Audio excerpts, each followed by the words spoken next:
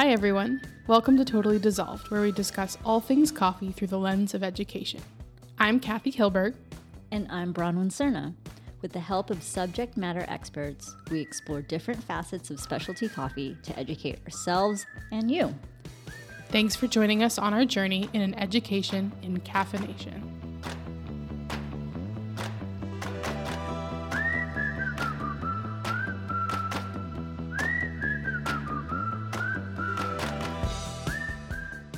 Hey, Bronwyn, you want some coffee? Yes, please.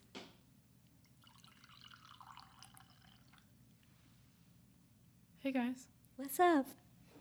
we're back. So back. We're here again. Back from our summer vacations, quote unquote vacations. Yeah, we just mostly stayed home. Yes. Did you go anywhere over the summer? We did. We went to Arizona for a hot minute, which was fun. Nice. Where in Arizona? Phoenix. We did get to see Tara. Nice. So shout out to Tara and Provision Dan. coffee. We went to Provision, had a Nice. great time, had some great coffees. Did you go to that new location? Yes. It looks so beautiful. It's so pretty. Yeah, cool. But yeah. Arizona, anything else? We got a new job, which was great. You. Me, the royal me. The royal me. Yes. Got a new job. So happy about it. You want to tell everyone about it? Yeah. So,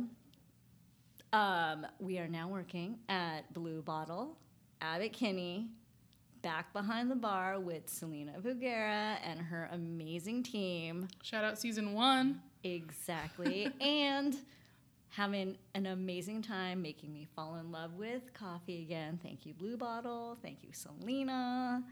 Thank you, Abbott Kinney peeps. They are amazing. So I fun. happy cry every week. I cry every week, but it's amazingly happy. That's awesome. So love it. That's Yeah, and continuing to learn more about coffee, which is super interesting. Yeah, Very cool. love it. Yeah. How about you, Kathy? No new jobs here, which is Thank great God. because we're recording at Stumptown. Thank you, Stumptown. And I'm very happy. I like it here. Yeah, no new jobs. What else? I didn't go on any trips this summer. Stayed home. We were planning on doing a cute little road trip together. We were, but saving dollars. I gotta save money. Saving dollars, exactly. I am going out of town in a couple weeks. I'm gonna go visit my friends in Minnesota. So it's been a while since I've been back there. Which I just have to say, I'm not from there. Every time I say that I'm going there to visit my friends that I used to live there, people think I'm from there. And I guess I give off a Midwestern vibe, but I'm from here. And yeah, going back during the fall so that it's like kind of cooler and gives me a little bit of the taste of the weather changes that I liked about it, but not like January weather. So True. yeah, spending like 8 days there in October. That sounds amazing. Yeah, saved up my airline points, Staying with Nice. friends, it's a cheap vacation. We love that. But yeah, that's about it for me. Nothing crazy over the summer. Nice. Keeping it low key. Yeah. And because we're here in California, we did spend time on the beach, so that was kind of nice. Actually didn't go to the beach a single time. There's still time. There's still time. It's still warm. You have a few more days till official fall. Yeah, it's still warm. It's fine. It's California, Los Angeles. I just hate going to the beach when all the children are at the beach because then it's more crowded because all the families are there. Not because children can be annoying, sure. But, it's just more people are like free to go to the beach and I don't want to deal with the parking or finding a spot and all True. that. So It's a whole process. my social anxiety takes over. Cool. Well, now that we have a recap that nobody asked for, what's in our cup? Oh my gosh, I'm very excited about this. It is Cometeer. Surprise. No one's surprised. surprised. No one's, that's true. We're fans of Cometeer, but also it's Cometeer Black and White Yes, which is a little hint. of who is to come for our first episode this season. Yes. It is the original, so it is an Ethiopian coffee. Yeah, really delicious. Yeah. It says notes of citrus, honey, and chocolate, which is coming through, but I feel like it's even more complex than that, which is really great considering that we're drinking like an instant coffee of sorts, you know? Yeah. This is obviously my favorite instant coffee since I talk about it regularly. But yeah, I think it's really good. Yeah. And I normally have it black. I know you normally have it with I have milk. It like latte style, basically. Yeah, I do love it as a latte. The darker roast, I love as a latte style. It's so good. Yeah, I just do like 4 ounces of milk. Yeah. It's like real bitty, and Numbs. I love it. Yeah, so this is delicious. Thank you, Commentaire. Thank you, Black and White. But our guest today has been a longtime fan of the pod. I would say is our number 1 fan. We'll let them confirm that themselves. I mean, but one of our biggest fans. I wouldn't say that, like, we're making a statement about her through, like, you know, as far as, like, all of the other people out there, she's one of the biggest supporters. Yes, that's how I would put it. She's our number 1 fan, but she might be a bigger fan of something else, and that's fine. We're also fans of this person. Oh, yes. So. Big time. Such a big fan. And I'm very, very excited to talk to them about roasting today, which is going to be so fun. Everyone? Go ahead. No, you go ahead. I was going to say, everyone, it's Roaster Cat. Cat Melheim, soon to come. Stay tuned. It'll be a fun and very educational episode.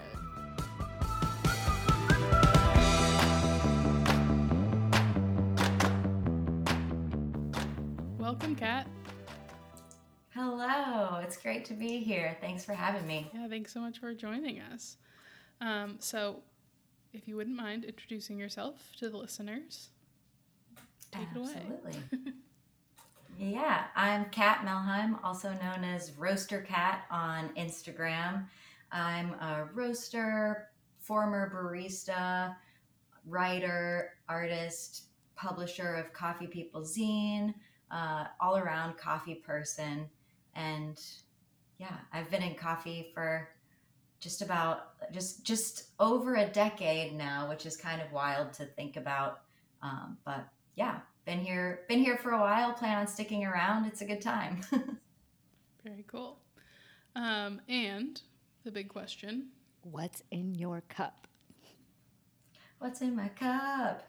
I am very excited about this. So I have, I can't drink beer because I have a gluten intolerance, and I actually haven't been drinking since like the summer, but there's this brewery here in North Carolina that creates this product called hop water.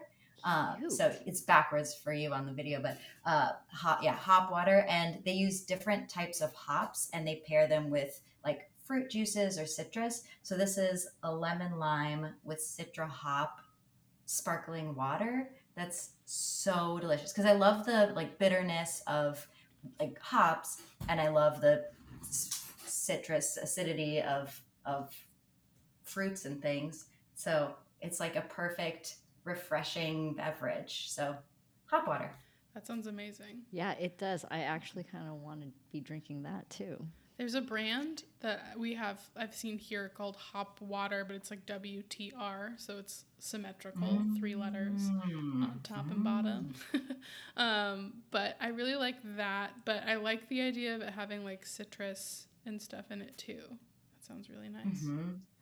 And they pair different types of hops. So this one has citra hops. Mm-hmm. They have other ones, like they have galaxy hops and they pair that with other fruits. Like they have a mango one. It's so tasty. Cool. So, our first time in a while, thank you for being a longtime listener. Absolutely. I love this podcast. I did call you our number 1 fan in the intro, which I feel like I have to maybe just tell you now. And Bronwyn was like, we'll let her say, you know. And I was like, well, I mean, to us, You are our number one listener, I feel like. Yeah. No, So, I love this. I love your podcast. I love how you take a unique look, but a necessary look at coffee and coffee education, because I feel like there are so many coffee podcasts out there where people are just talking, or interviews where they go, they interview the same people over and over, and it's almost like any interview with X person is the same, and you don't learn anything new. But I feel like with your podcast, it's so refreshing because your questions are great. People talk about the things that they're really knowledgeable about, rather than just rehashing how they, came up in the coffee industry. So I think it's really valuable. I love your podcast. Thank I learn you. something new so every time. nice. Yeah. I Yeah. try not to, well, we try not to ask the same questions because, like, I'm also very aware of all of that. And that's partially why we started this podcast. So, Yeah, for yeah. sure. Well, there are some questions that, some people must touch on every time because it's crucial to who they are, or how they engage in the industry. But yeah, I think I learned something new, I feel like, about coffee and about each of your interviewees every time that I listen to the podcast. Yay. Thank So you. thanks for having me. I'm so excited to be here. I'm so excited. And that's I'm partially honored. why we wanted to have you on, because you're a multi-talented human, which I'm already like, well, we want you on our podcast, but multiple times. But the first time, I definitely want you to talk about roasting. And we'll definitely Yeah. have you on again for Coffee People Zine, because I love the fact that you have taken a creative stance on coffee as well. So, but we want to bring you on specifically to discuss roasting. And one of the things that stood out to me, particularly because you do such an amazing job on your YouTube channel as well as like your Instagram, on your journey to roasting, and because you just celebrated 10 years in coffee, congratulations. Thank you. Thank you. What was that pivotal moment where you decided you wanted to pursue roasting? Yeah, my entry into roasting was less of a pivotal moment and more a couple of side steps. I got into coffee originally as a barista, and I was living and working in Denver at the time, and I had a lot of friends who either owned shops, or like were managing shops or working around shops, and friends who I didn't want to, like, when you work with somebody, things like change in your friendships and your relationships. So I had a number of people that I really looked up to, respected, but didn't necessarily want to work with or for, just in case something went sideways. So I got a job and it was at a point where it was about 4 years into my, like, barista coffee journey. I also did a little bit of, like, cafe managing and, like, a little bit of social media stuff. This was 2016, 17. Um, and I kind of realized that I didn't want to continue. I didn't want to be a cafe manager, and I didn't want to go down a path of being a cafe owner. And so I looked around and was like, okay, what else is there? Do I even want to be in coffee? I don't know. So, but I saw that roasting was a different avenue. So I thought, okay, if I want to stay in coffee, like, still split on that. But if I want to, I want to start working, like, in the roastery rather than in a cafe. So I got a job at a place where I didn't know anybody, so that, if I absolutely hated it, I could quit within 2 weeks and I wouldn't burn any bridges or make any enemies of former friends. Love Um, and uh, and that I ended up working there for years. It was a place called Logan House Coffee Company in Denver, and I got a job as a barista, knowing that they had a roastery, and basically just made myself available for the roastery if they needed help. And very soon after I started there, their volume increased to the point where they needed somebody to help the owner who was roasting at the time. And I just raised my hand and basically made myself available. And yeah, just the number of hours that he needed help continued to grow, and I continued to fill that space and learned more and more about roasting. Um, so it was less of like one pivotal moment and more like, well, I guess I'll try this, and then I really I love roasting. I love roasting so much. Partially because I love to continue to learn and I love to problem solve. And with roasting, I mean, each new machine is totally different, but once you learn your machine, each new coffee is different. And so you have to continuously problem solve and be figuring out like what you did to a coffee and how that changed how it tastes, and then go back and tweak something else and see if it changes something else.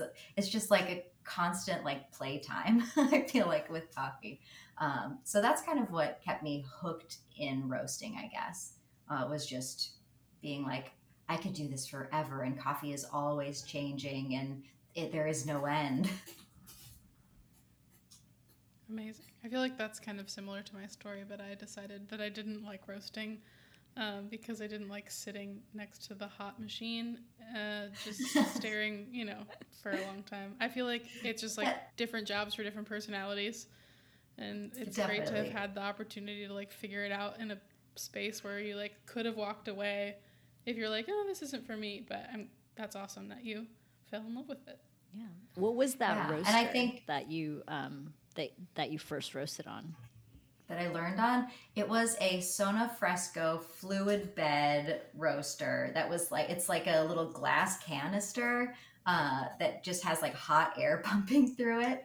Um, Luckily, we outgrew that within a couple of like within 6 months of me starting there, and then we got a 15 kilogram Loring, which is the first like no shade to Sona Fresco, they're great, but it's the first more traditional roaster, even though it's still like a fluid bed, more air roaster, but it has a drum that spins more traditionally, like other, well, technically the paddles inside the drum spin, but we don't need to go into all of I the love this. it's the Loring is like my first big roaster. How about I'll say, which like at the time, there are still people who throw shade on Lorings. I love them, partially I think because I started on a Loring, but I remember at the time, 2017, 2018, like the industry was just saying no good coffee can come from Lorings. There's no way, and like it's always gonna taste hollow. It's always gonna taste baked. It's always gonna blah blah blah. And I remember just being so frustrated as a new roaster, like, no, but I think it can be good. And now here we are, like 6 years later, and I'm at Black and White. We have 3 Lorings. I know, like Huckleberry, they won Roast Magazine Roaster of the Year. They have a Loring. Like everybody's using Lorings now, so, and they're great. Yeah, I feel like I remember hearing that too, that like, it tasted like it was roasted on a Loring and, all these comments about them. But I feel like it's just us having new technology and people who are used to the old way not knowing how to approach it, and then also thinking that because they know how to do it one way that it doesn't apply here, then, and it's not working, so it's not good. Which I feel like we don't need to go down the road with this, but I feel like that's kind of happening with like super auto machines that are like able to actually make pretty good coffee, but you just have to approach things differently.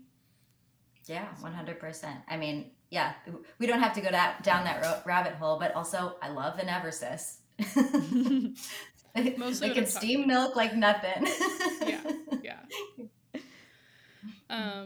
So, it sounds like you've had a mixture of types of education, and I've seen, from Instagram, you've talked a little bit about sort of like the various ways that you learned over time. Can you talk a little bit about how things are changing or have changed since you started learning, and how maybe there's more accessibility in roasting education and learning since you started. Yeah, for sure. I was so lucky to start at Logan House where I started.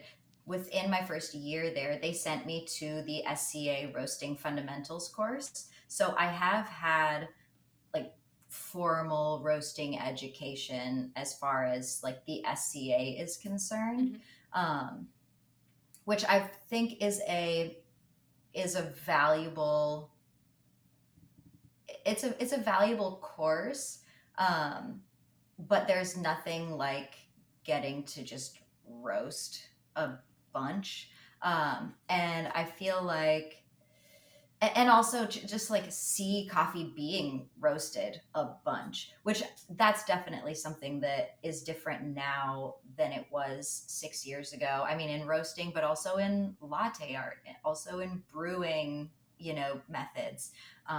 That there's so much more information out there on YouTube, on Instagram.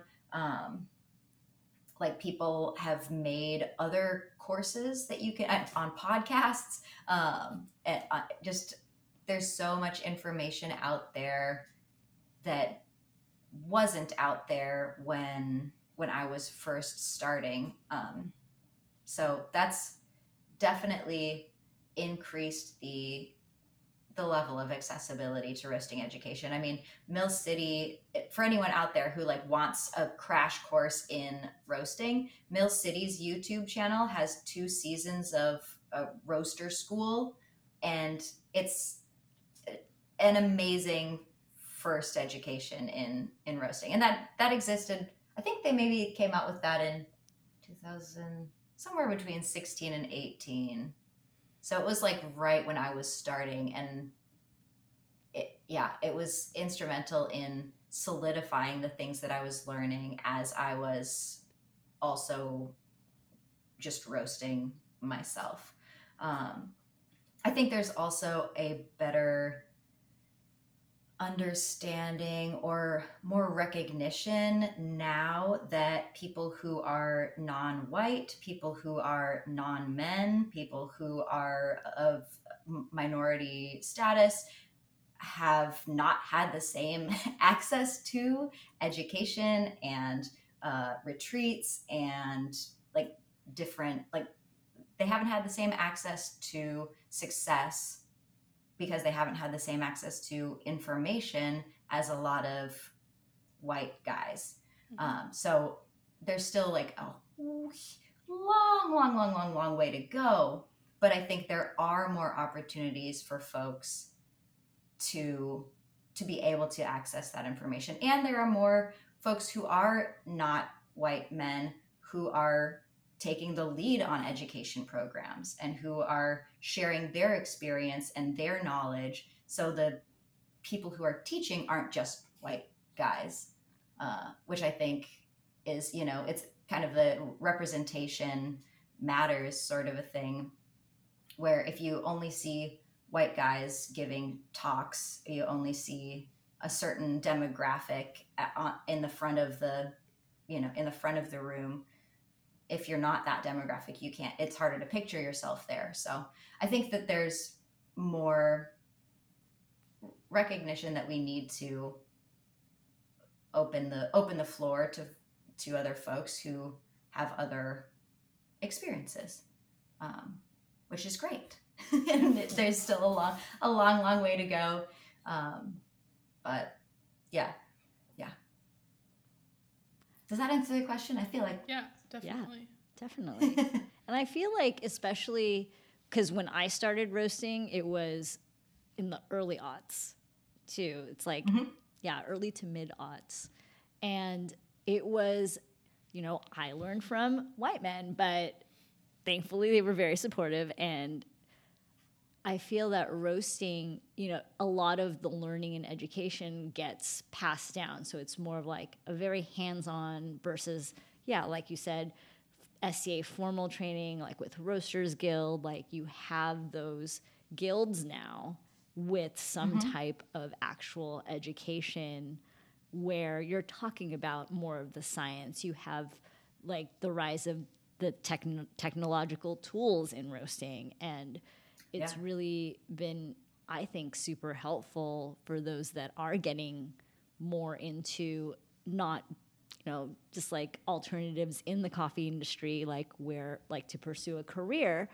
You have actual things in and resources where you can look toward and see if it is for you versus like waiting around being like, oh, maybe I'll go work for this person or this company because they have a roaster, and like kind of hope for the best, you know. Yeah, absolutely. And there's definitely like, yeah, as you mentioned, technology and tools are becoming more like they're becoming cheaper. There are like there are tools that you can like for a couple $100 where you can measure the TDS of your, extractions. There are roasters now that are a couple $1,000s rather than like tens of thousands of dollars. And of course, that's still a barrier to, that's still a lot of money for a lot of people, but there are more affordable options and other avenues to get into a roastery and to get into to learning the things that you need to, because roasting really is like very hands-on, and you can't learn roasting just by watching videos. You really have to push the buttons and smell the beans and all of that. So Yeah. yeah. I mean, I remember when I first, like, I had no computerized tools. Everything was very like sight and smell. And you're just like, Right. okay, I had a timer. I would track all of my roast curves by hand and my Yeah. time clock. It was pretty awesome. So you really got to know your roaster when you were roasting on it. What was the biggest learning curve for you? I the biggest learning curve, and I feel like I'm still it's like present tense, the learning curve. It's really sorting through all of the misinformation and finding what information is actually true for my roaster, for the coffees that the company I work for buys, for the palates of our QC team and our customers, which I think is kind of the other side of the coin of there's so much information out there, but it shouldn't all be heated, I suppose. Um, and I think that it's getting better than it used to be. Like it used to be like if one person says a thing, that is dogma, that is biblical, that is, the truth, capital letters. Um, and I think people are learning more now and realizing that just because one person says one thing, it doesn't mean that that is true for everyone in roasting. Like, I mean, just because somebody says you can't roast good coffee on a Loring, it doesn't mean that you can't. Maybe they couldn't find the way to do it, or maybe their coffee just, their approach to coffee didn't work on that machine. Um, or like even getting technical with coffee roasting, like there was a time where, and people still come after me for this, that if your roast curve has like a crash at the end of the curve and your rate of rise, so the rate of rise for everyone who doesn't know is basically how quickly your temperature is changing in your roaster.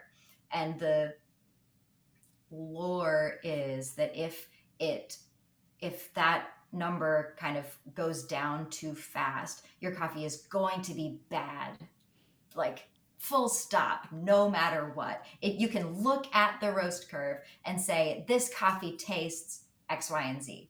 And that's not always true. Like I've had some really, really delicious, juicy, complex coffees that where the curve is wild, just like all over the place. Or it has a huge crash and then it flicks at the end, which a number of people say means that the coffee is going to be like unpalatable and undrinkable. And I know roasters who've seen that on their coffee and they've like they don't taste the coffee. They just like throw it away and do a new roast. I'm like, that's just no, not yeah. I can I can go on rants about these sorts of I things love all it. day. Um, but like, yeah, so I think the biggest learning curve is picking out what information is applicable to you based on your equipment, your green coffee, and your desired result, be that, on the QC table.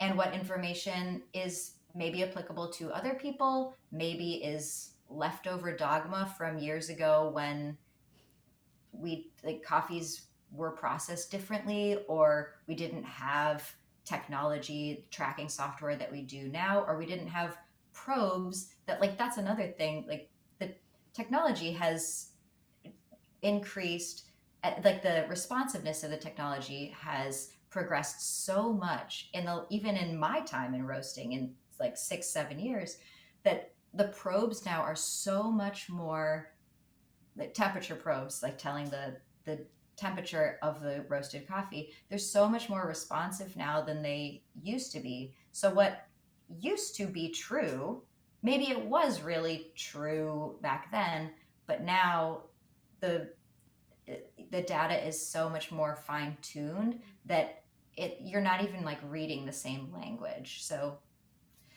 yeah, it's a constant frustration because I get on my Instagram and on like YouTube guys who have read, blog posts, and they're telling me that my roast curves mean that my coffee tastes terrible. And I'm like, well, you haven't tasted it, but that's fine. You can have your opinions. It's so interesting because like I feel like with baristas, the thing is always like what's the like latest and greatest tool. And I feel like I Mm. constantly have to talk to baristas of like, okay, so like does your coffee taste different than it did before you used the scalp scratcher? What is that tool called? WDT. To I've never used one of Me those yet. neither. But Neither have people are just like using like 9 things to prep their coffee before they actually make it like into a Yeah. tamped puck that they can brew. Yeah. And like it's like, are you just adding time to the process and making it look more complicated, or are you getting results? And so it's like, what's the latest and greatest tool is like the barista thing. And then I feel like with roasters, it's like the approach that like old dentists and doctors take, which is like, well, it worked before. Why would I get new technology? It's like, well, because it hurts me, and I would really like if you didn't use, the most ancient drill Yeah. to drill my teeth. Um, so that's Yeah. really that's like I knew that, but it's just like interesting to hear you say it, and I'm thinking about the Mhm. difference, like approach, the different approach that baristas take to new stuff. Um, Not all of them, but a lot, compared to Yeah, for roasters, sure. can be a little more hesitant to jump on board with stuff, which I guess it's like more expensive to get like the latest and greatest equipment for a roaster, but still. It Yeah. is true. Yeah, no, that's a really good point, a really good observation. The difference between like front of house, they're grabbing at the newest tools, and back of house, we're just like, no, no Yeah. change. Yeah, and there's I think somewhere in between is maybe where we should all be landing, but Yeah, curiosity, skeptical curiosity, maybe. yeah, Yeah. definitely. Love it. Anyways, that was a tangent, but Oh, I love it. so let's talk about some roasting basics. So this might be like a little bit broad, so take it wherever your mind goes. But how do you go about roasting a coffee? Like, what's your general approach? And I know that maybe where you currently work, where at a given time in your career impacts that a little bit, but that's also Yeah. probably informed your position now. Yeah, absolutely. Yeah, I am at Black and White Coffee Roasters in Raleigh, North Carolina. I am a one of three actually 4 now production roasters. So my job isn't to decide how the coffee will taste. My job is to make the coffee taste how my employers would like it to taste based on their experience with the sample roasts, based on their knowledge of our machines. So I have less influence over, like, you know, bringing out what I want to, and it's much more of a technical job, which honestly I really enjoy. I like to be able to push buttons and know I did a good job. um, so yeah, I guess I can talk about Black and White's approach and kind of compare that to other places that I've worked as well, just as like a point of like touch points, I suppose. Um, but I feel like, and I'll start by saying, in general, I feel like there's in specialty coffee a general approach that you want to, as a roaster, bring the best out of the beans. Like, each bean has this potential locked inside of it, and it's our job to release that potential to its fullest and not go over to destroy any of that. I somewhat resonate with that, but also I'm like, it's a little fanciful. It's a little like, it's a little woo woo, or like, I don't know. It's It's the a little romantic side of magical for coffee. me. Yeah, it's the romantic side. And I'm not, so I'm much more of like an analytical, practical person, generally speaking. Um, so at Black and White, we have different colored labels. And this is kind of like Black and White's approach. We have different colored labels that kind of fall into different flavor categories.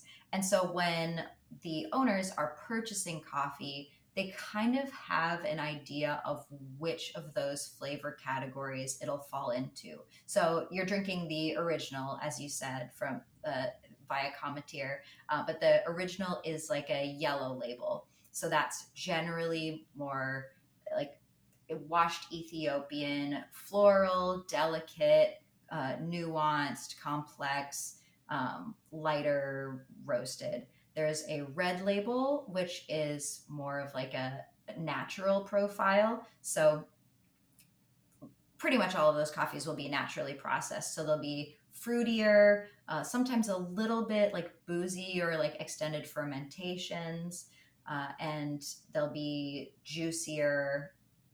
And then we have a blue label, which is our kind of classic profile, more like washed Colombian coffee is kind of the idea, the thought behind it, I suppose. Um, Not all blue labels are washed Colombians, but they're more like chocolatey, caramel, like coffee. So those are the kind of the flavor categories that we have. So when their owners are buying coffee, they generally have an idea of what of those categories they'll fall into, or what categories they blend into based on the coffee itself. So it's really, as a roaster, my job to follow profiles that we have had for similar coffees to get those coffees to basically sit squarely in that flavor spectrum. So when a customer like looks at the bag and the bag has a red tint, like it's red, they know that that's going to be fruity, juicy, like maybe a little boozy, and then we have flavor descriptors on the bags. But yeah, it's really to communicate so the customers know when they pick up a bag what they're getting. And so yeah, it's my job as a production roaster to get it to fall in that, to basically to fulfill the promise that the bag is making to the customer. Does that answer the question? That's kind of how I, as a production roaster, approach roasting different coffees. So it's kind of dictated to me how those coffees should be roasted. And yeah, we have, because Black and White has been around since 2007, we have a long list of profiles that have worked for similar coffees before. So what we do is when a new coffee comes in, we basically roast it to a profile that is set from a very similar coffee in the past. And then we taste it to make sure that it's hitting those marks. And then we'll maybe increase the development time. We'll take it up or down a couple degrees. But yeah, that's that. And then I guess in past positions, at Logan House, where I started, we roasted things a bit darker than we do at Black and White. Um, and I became the head roaster at Logan House. And my approach to coffees really revolved around the processing method. I paid more attention to processing method than most other metrics, and then kind of secondary origins. So with processing methods, I would take the naturally processed coffees. I would generally roast them longer to try and bring out the juicy, fruity flavors.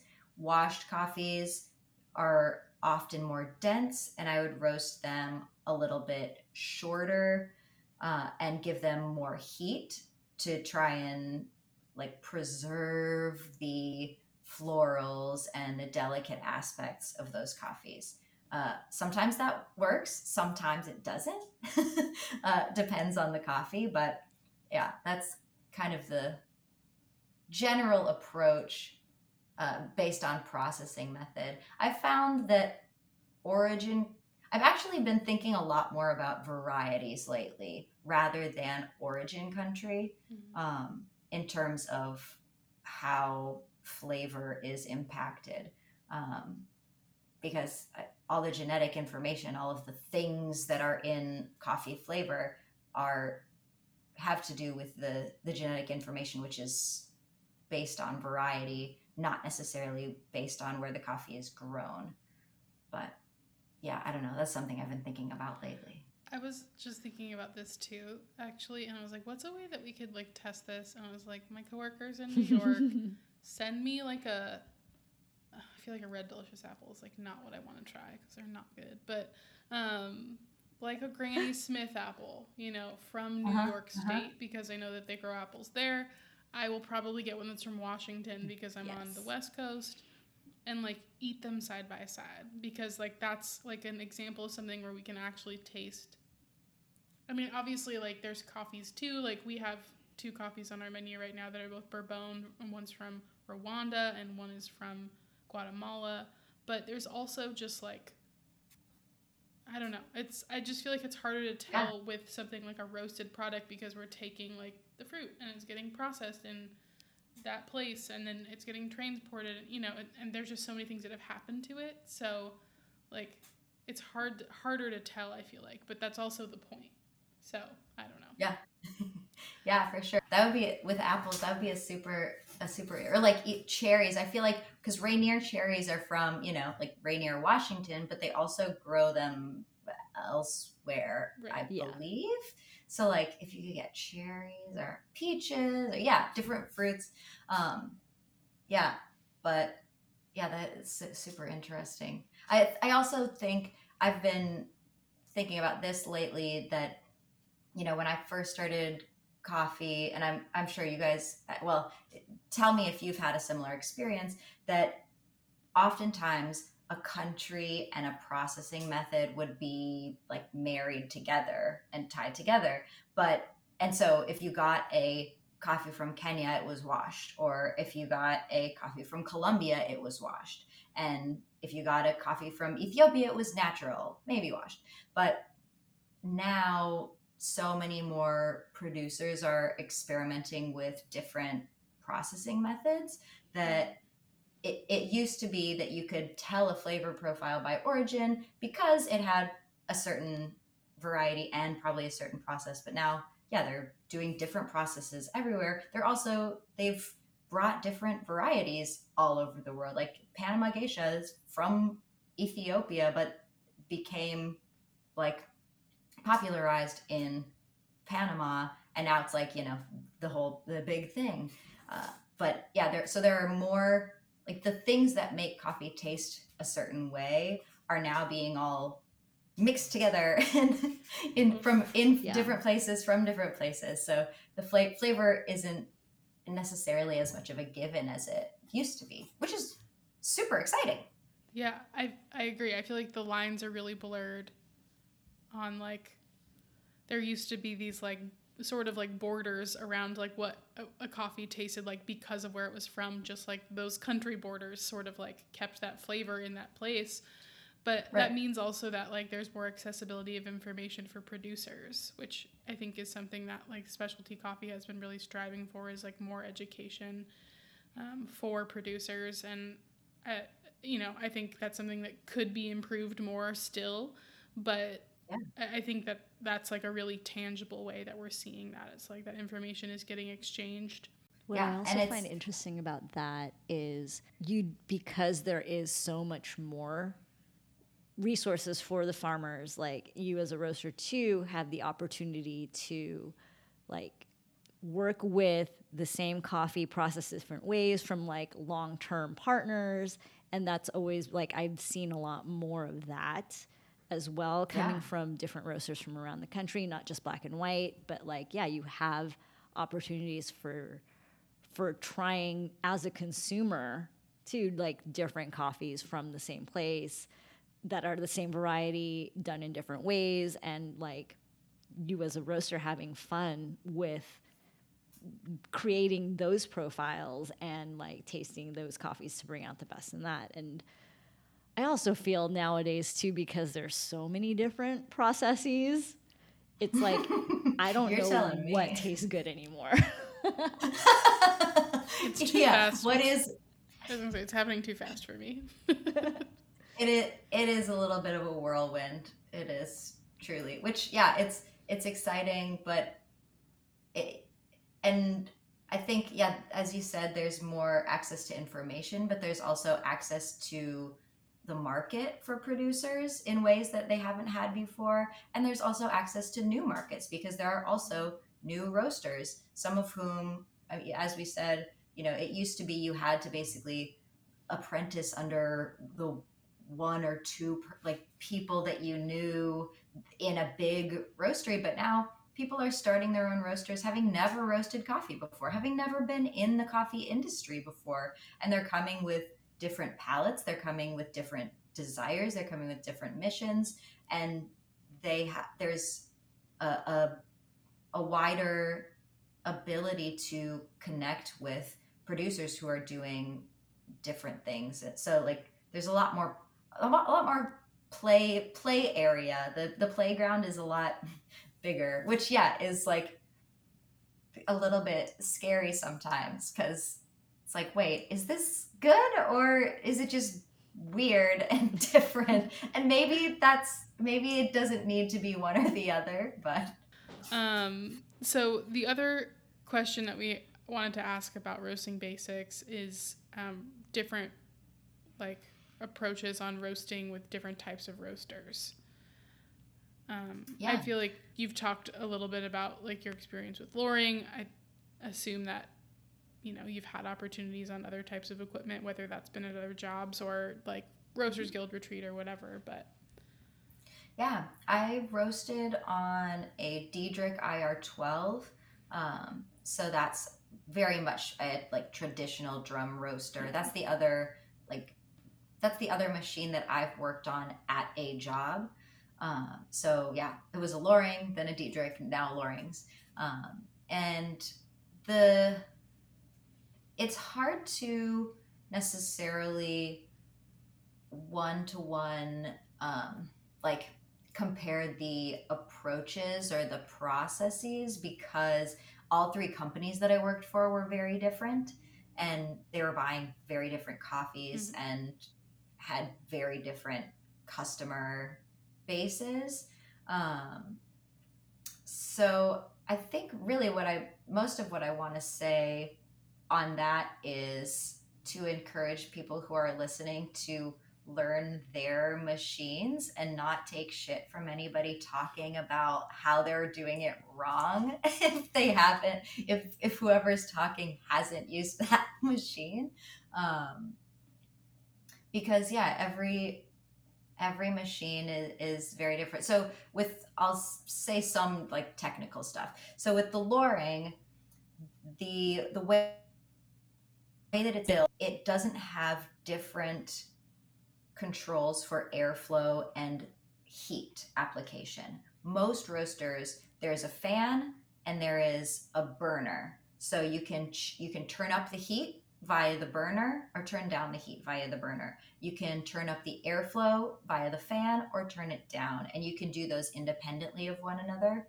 With the loring, it's all tied together, so you have one thing that you can change and adjust at any given moment.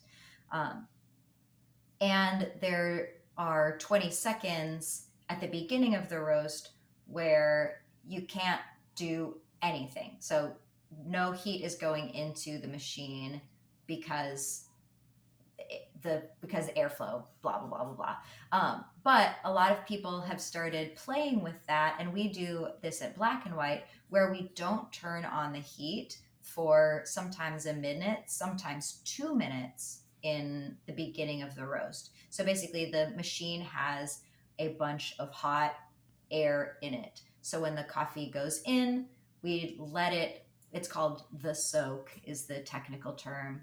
All it means is you don't turn on the heat right away. It's like a jargon term that is like, it's not scary or fancy. It just means you don't turn up the heat right away. So at Black and White, we do this process called the soak, where we don't turn on the heat because on a loring, for the first 20 seconds, you can't. Even if you wanted to, you can't. But we've also found that with our coffee and with the kind of approach that we take to coffees, it helps us slow down the absorption of heat into the beans so that we can get the development time and like the development we want at the end of the roast. And some people will say that, well, so yeah, so we do that at Black and White with the loring. With the Diedrich, when I was I worked at Allegro Coffee Roasters for a bit, the Diedrich cannot do that. If you don't turn on the heat in the first minute, you will have a 20 plus minute roast because it just cannot catch up to, like, the heat cannot get into the beans because of the way that the machine is built. Basically, the loring uses air, which can push heat into the beans a little bit more nimbly. And the Diedrich uses, a burner underneath the drum. So the heat has to go from the burner through air into the surface of the drum, into the drum itself. So it's a lot less responsive and it's a lot more sluggish. Some people, and I love the coffee that I put out on the Diedrich. It was not that one was better or one was worse. It's just you can't use the same approach if you want to get the same result. Yeah.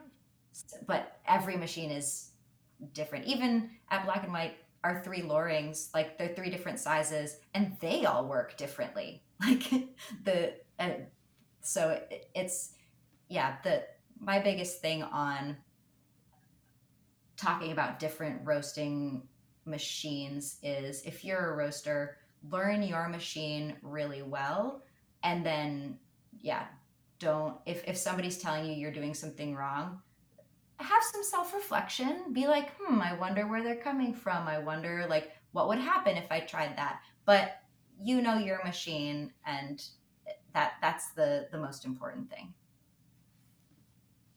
Very wise words. Yes. Yeah, for sure. And like, I totally love roasting on different roasters. Like I've never roasted on a Loring, but I began on gas, like on a Probot, like a 1960s Probot. Like that was a Yeah. drum roaster.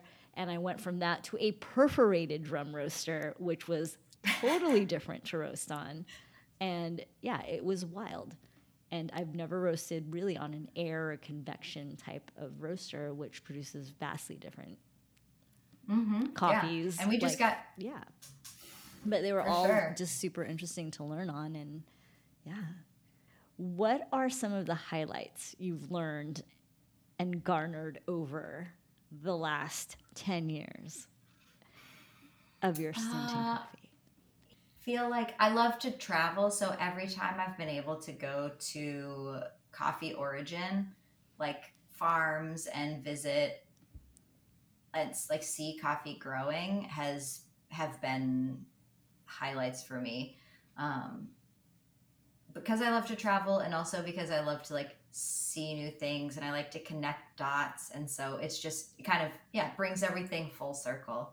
Um, I think also a through line highlight is just how much, as we've been talking about, how much more accessible, how much more open, how much more like how much more there is now than even when I started, how much more to learn, how many more people to connect with, how many more different processes. Uh, just like seeing that growth within the industry in the time that I've been here is really encouraging and thrilling to me. It's like we're definitely in a dynamic industry and it's a cool place to be. What about you guys? I want to know what are your highlights? Highlights. Oh, I mean, that's a good question. For me, like yourself, just seeing how much change has occurred just even in the short period of time in the last, yeah, like 5-6 years, just how much more knowledge and accessibility to those resources have come forward, just seeing the increase in diversity as well, just within our industry, which is great. Yeah, and just meeting more new people and constantly gaining, like there's always something new to learn and more to learn, which is awesome. Yeah. I would definitely agree with that.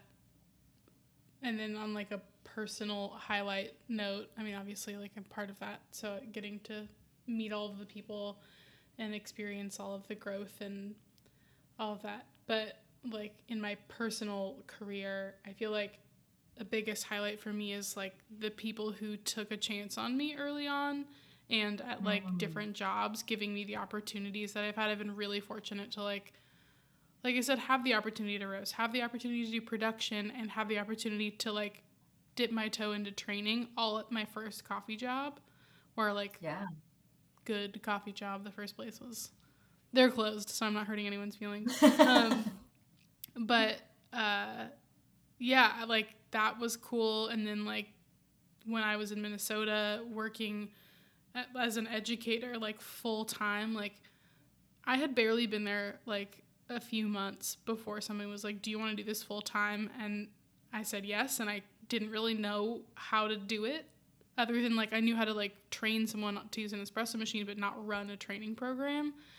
And I took it and I ran with it, but I wouldn't have been able to do that if it hadn't have been for like the people who were willing to take a chance on me at the various jobs I was at. So I would say Aw. I've gotten to do a lot of stuff in my coffee career that, I've been in coffee for like 12 years now, but I feel like a lot of the stuff I did that was really cool, like happened early on.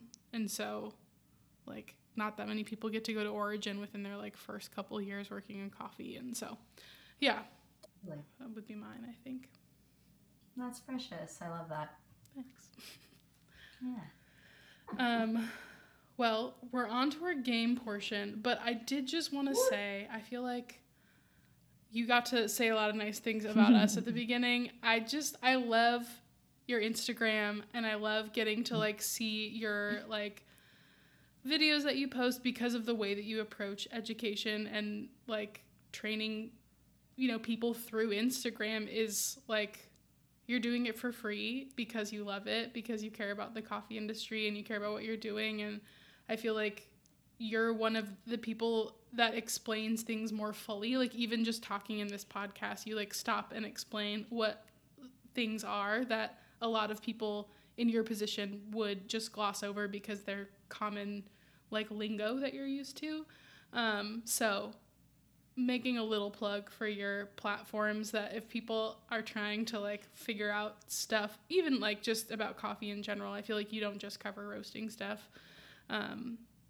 It's a great resource. And the video that you posted of processing coffee in Hawaii totally helped me.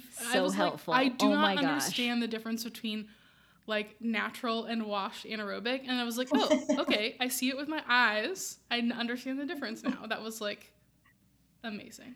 So Thank you. yeah. Thank you for saying that. I appreciate it because that's, I mean, one of my biggest frustrations with the coffee industry, especially when I was starting, was how many times people name drop or use acronyms or talk about like certain, like talk about things as if you like just should know it. And if you don't, then you're just kind of like shit out of luck, and you don't actually, then you don't learn if you don't have the context behind what it is people are talking about. Totally. And so that's something, it's an approach that I try and take with with with my Instagram, and trying to make things easily digestible with the least amount of like blah blah blah, just like trying to least amount of ego possible. Basically, like, no, everyone should be able to understand stuff. It's really not that hard. Like if we just can explain stuff in simple terms. Well, are you ready for the games? Yeah, let's play the games. We've got a sip, dump, chug, and a teachable spromance. Love it. So let's start with the sip, dump, chug. You think? Yes. Okay, great. For sure. So the first one, are you ready? I guess maybe I should explain what a sip, dump, chug is in case people are just listening to this one episode. But it's our version of fuck, marry, kill. I was like, do I say that? Yes. We swear on it. This show, it's fine. This is a sweary pod once in a while, so Sweary you pod. know. Yeah. Yeah. So we just tried to make it coffee words. So yeah, sip, dump, chug. We're gonna do 3 of them. So, Kat, the first one is air roasters, gas roasters, and curveball wood fired.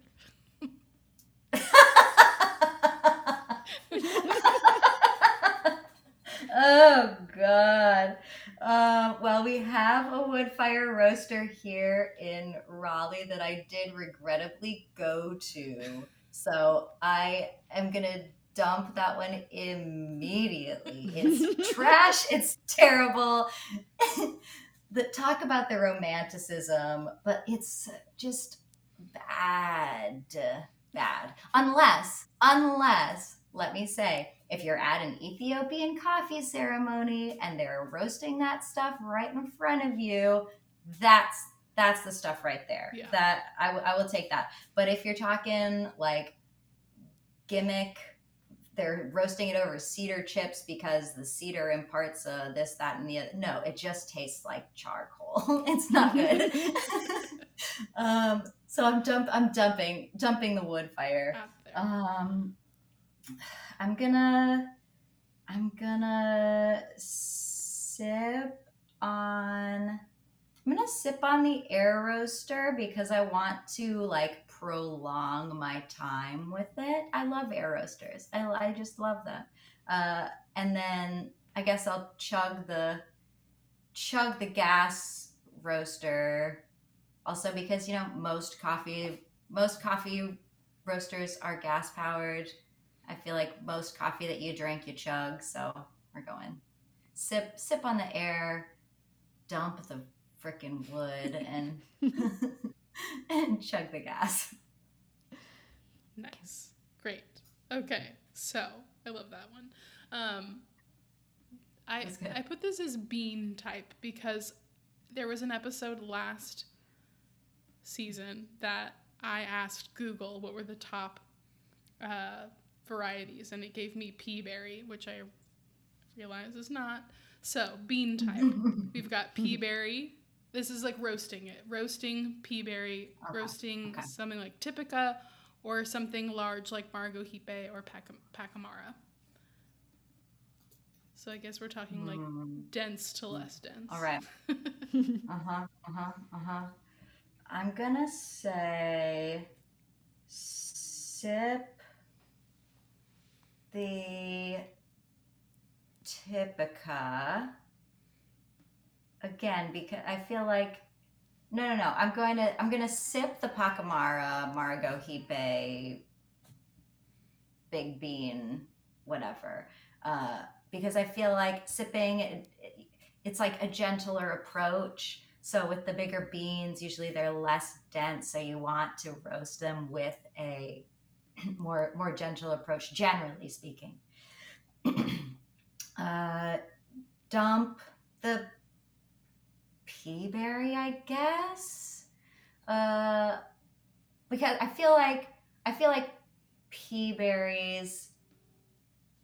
I don't know. Sometimes some pea berries are great, but other times, like I don't know, I give it, take it or leave it.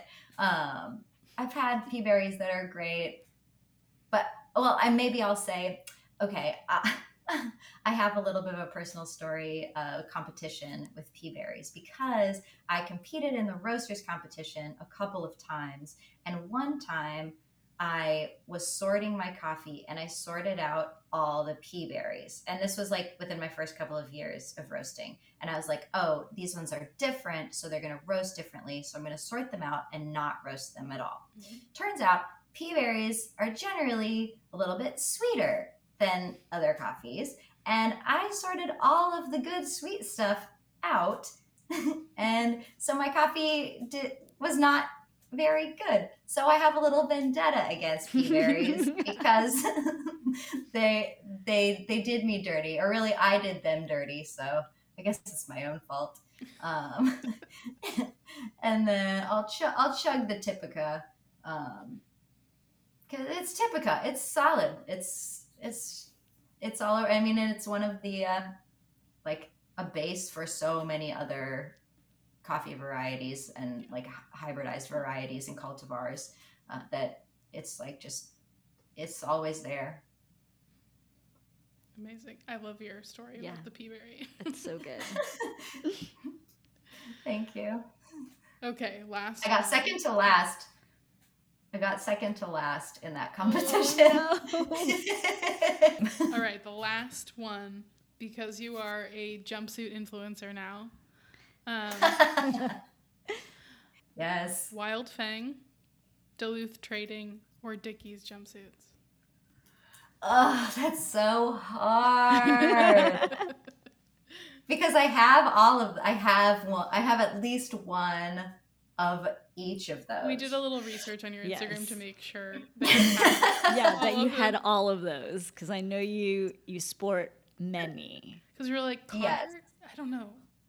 Did she have any Carhartt? I don't have the Carhartts. A lot of them are like a lot thicker and since roasting, you're like standing next to a very, very hot machine. I don't have the Carhartts.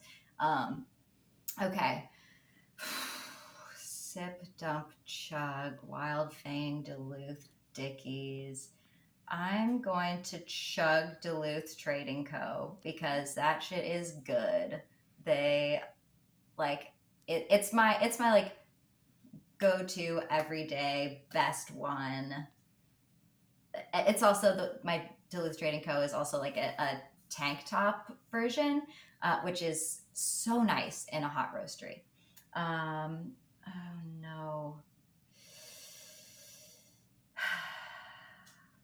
So that was chug the Duluth. I'm gonna sip on. Oh God, this is so hard. This is a really good one. I'll sip on the Wild Fang. I'm gonna have to go this way. I'm gonna sip the Wild Fang because I don't actually wear my Wild Fang jumpsuits to roast. I wear my Wild Fang jumpsuits out in public. It's your Like, your fashion They're choice. fashionable. Yes, yes. So it's not an everyday sort of wearer because, first of all, they're expensive as hell. Like they're so, and I have a rule for myself. I only buy Wild Fang if it's on sale. So all of my Wild Fang have been 50% off because otherwise they're not affordable. Uh, Also, yeah, I just don't want to mess them up, so I don't wear them at work. So that means I guess I have to dump the Dickies, which I guess that makes sense. Not because I don't like them, but because they're the least distinctive. And so if I had to get rid of one, it would have to be the Dickies. It's a hard That's so game hard. because It's a hard sometimes one. you Yeah. like all of This them. is emotional. This is an emotional time for me. Yeah. Amazing. Yeah. Love it. And I know so our last portion, teachable spremens, just because, I mean, you have sprinkled various teachable spremens throughout our conversation, but is there one extra that you want to part with? It could be related to roasting or just coffee in general, since, we have been talking about roasting quite a bit, but it could just be another fun one. Yeah. Well, I guess this is kind of a fun one. It's kind of related to coffee, but more related to like palate training. So as uh like I really think that the mark of a good roaster is the ability to execute your plan, but also palate. Like you have to know what you're tasting. Um, so something that I just recently learned is that M&Ms have different the like their holiday flavor, their holiday colors. They use different dyes to make their holiday colors than they do their regular colors. So holiday M&Ms taste different to regular M&Ms. And right now, the reason I know this is because someone at Black and White brought in a bag of Halloween M&Ms, and they're green, orange, and purple. And I can tell the difference between the green, orange, and purple. Like we were testing each other, and yeah, I didn't know that M&Ms use different dye ingredients for their Halloween ones, and that you can tell the difference. And everything is palate training. That is actually super helpful. I'm going to buy bags of M&Ms now. Thank you for that. I didn't know that they made Halloween ones specifically. I knew about like the Christmas ones. holiday ones. Mm-hmm. Yeah. But that's good to know, and I also want to try them. Yes. Yeah. Next episode. I didn't. Yes. Great for palate training. Yes. That's amazing. Thank you for that. Interesting. Yeah, definitely check it. Get some Halloween M&Ms. Do some palate training. See if you can tell the difference. It's pretty great. Thank you so much for being on the podcast. This was a great first episode of the season. Sorry, I was so verbose. I talked so much. We don't mind our guests being verbose. You guys have all of them. I find have a lot of great things to say. So yeah, it's hard to pack everything into one episode. So we'll just have to have you back. It's true. yes, Yeah. Well, yeah. Thank you so much for having me on. I am your number one fan. I have listened to all of your episodes, and I'm thrilled that you wanted to have me on to talk about roasting because I love the work that you do and love all of the information that you're sharing and what you're contributing to the industry. So thank you. Thanks. yeah. Same back to you. So before you leave, Kat, what are socials, etc., that we can find you at? Yeah, so my Instagram is where I'm most active, and that's at RoasterCat, spelled K-A-T. And I'm on there basically every day. Send me a message. I respond to literally every comment and every message. I probably should stop because it's a lot of work, but I love it. And that's why I do it. So find me at RoasterCat on Instagram. On YouTube, I'm slowly, steadily building like a bank of videos on YouTube. That's also Roaster Cat. So if you just go on YouTube or Google and type in Roaster Cat, I'll be there. And then if you want to follow the zine, we haven't talked much about that, but if you want to follow my publication, that's Coffee People Zine, like second half of magazine on Instagram as well.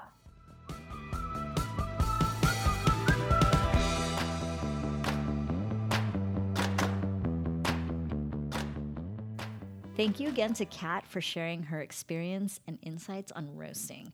We hope that this conversation gives aspiring roasters and current roasters a different perspective and gives you the inspiration to explore and question further.